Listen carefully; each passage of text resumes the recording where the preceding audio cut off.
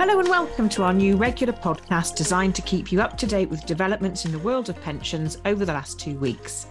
I'm Claire Southern from the Hogan Lovells team, and I and my colleagues have scoured the news to pull together the things you really need to know about so you don't have to. So whether you're slipping the car into fourth gear, cooking dinner for the kids, or travelling by train, relax and let it all sink in. So first up, some news from Laura Trott, our pensions minister. And interestingly, as I found out, the lady we have to thank for making it illegal to inject Botox into our under-18s.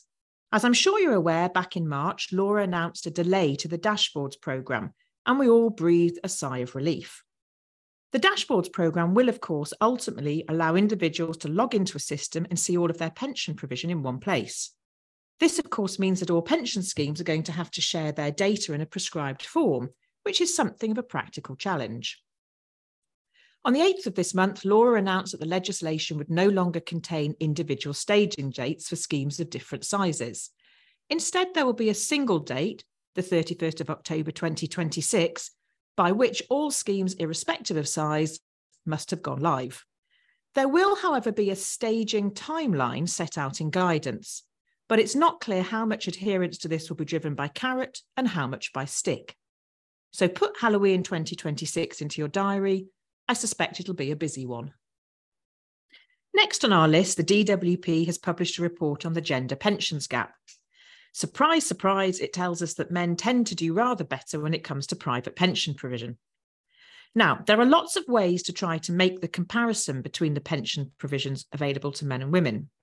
The DWP has settled on comparing uncrystallised rights in private pensions in the 5-year age band around normal minimum pension age.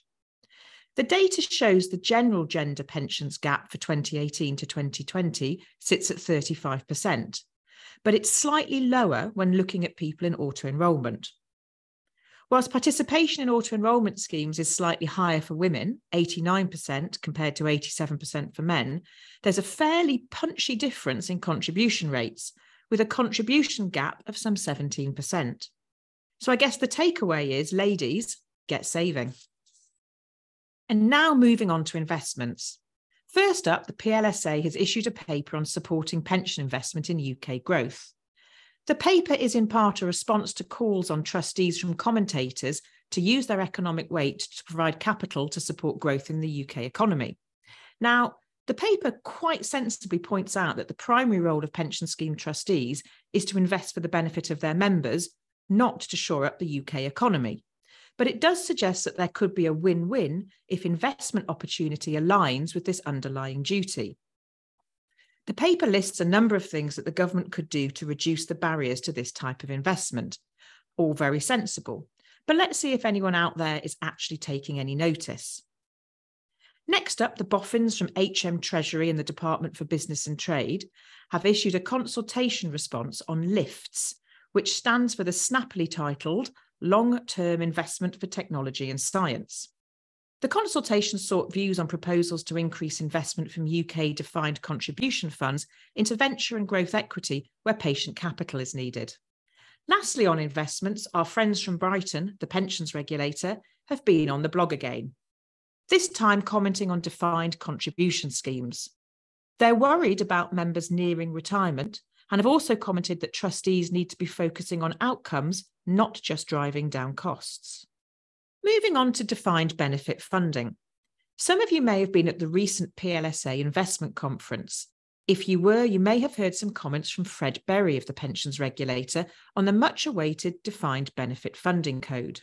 Now, we have had draft regulations and a draft code which set out the new requirements for trustees and employers to agree a long-term strategy for their schemes for some time. Concerns had been raised in the industry that there was a bit of a disconnect between the regulations and the code. Now, according to Fred, a draft statement of strategy for the DB funding code plus covenant guidance will be shared in the autumn. Now, I have to say, I'm never that clear on how the regulator, or government for that matter, calculates the comings and goings of the seasons. So let's keep an eye out for it appearing sometime before Christmas. Fred also noted that the pensions regulator and the Department of Work and Pensions are working on updating the regulations, apparently so that they'll be more in line with the draft code. which would be nice for anyone having to read them. And our last topic, some news on the Pensions Protection Fund. There seems to be a lot of interest in the Pensions Protection Fund, which is the lifeboat arrangement for pension schemes where the employer goes bust. Following a departmental review of the PPF last year, there have been suggestions that the PPF could be a vehicle for greater public benefit. Now, the latest suggestion on this comes from the Tony Blair Institute for Global Change. It's issued a report that comments that disinvestment by UK pension funds from listed UK equities has negative long-term impacts for members and for the UK economy. The Institute claims that the root cause of the problem is traceable to accounting and regulatory changes in the early 2000s. Ironic, really, when you think of who was in charge in the early 2000s. The solution, according to the Institute, is the expansion of the Pension Protection Fund to become the UK's first super fund, which would receive a transfer of small defined benefit schemes on a benefit-preserving basis. This could form the model for other super funds, and within 3 to 5 years, we could have 300 to 400 billion of diversified funds able to invest in the UK's future and reduce our dependence on foreign capital. Now, the PPF issued a press response which said it welcomed the chance to work with government and the wider industry to explore the various options and be part of the potential solution. So that feels like a firm wait and see. Finally, a roundup of upcoming events for your diary. We have the Professional Pensions Defined Contribution Conference taking place on Wednesday, the 28th of June.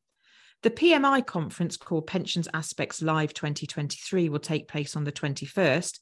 And most importantly of all, Hogan Lovells' Recent Development in Pensions webinar, which is also on the 21st of June, starting at 9:30. If you'd like to attend, please click the link in the description. Well, that's all for this session. I hope that you've enjoyed the whip through of the last 2 weeks in the heady world of pensions and that you look forward to the next one. Check us out on Twitter at HL Pensions.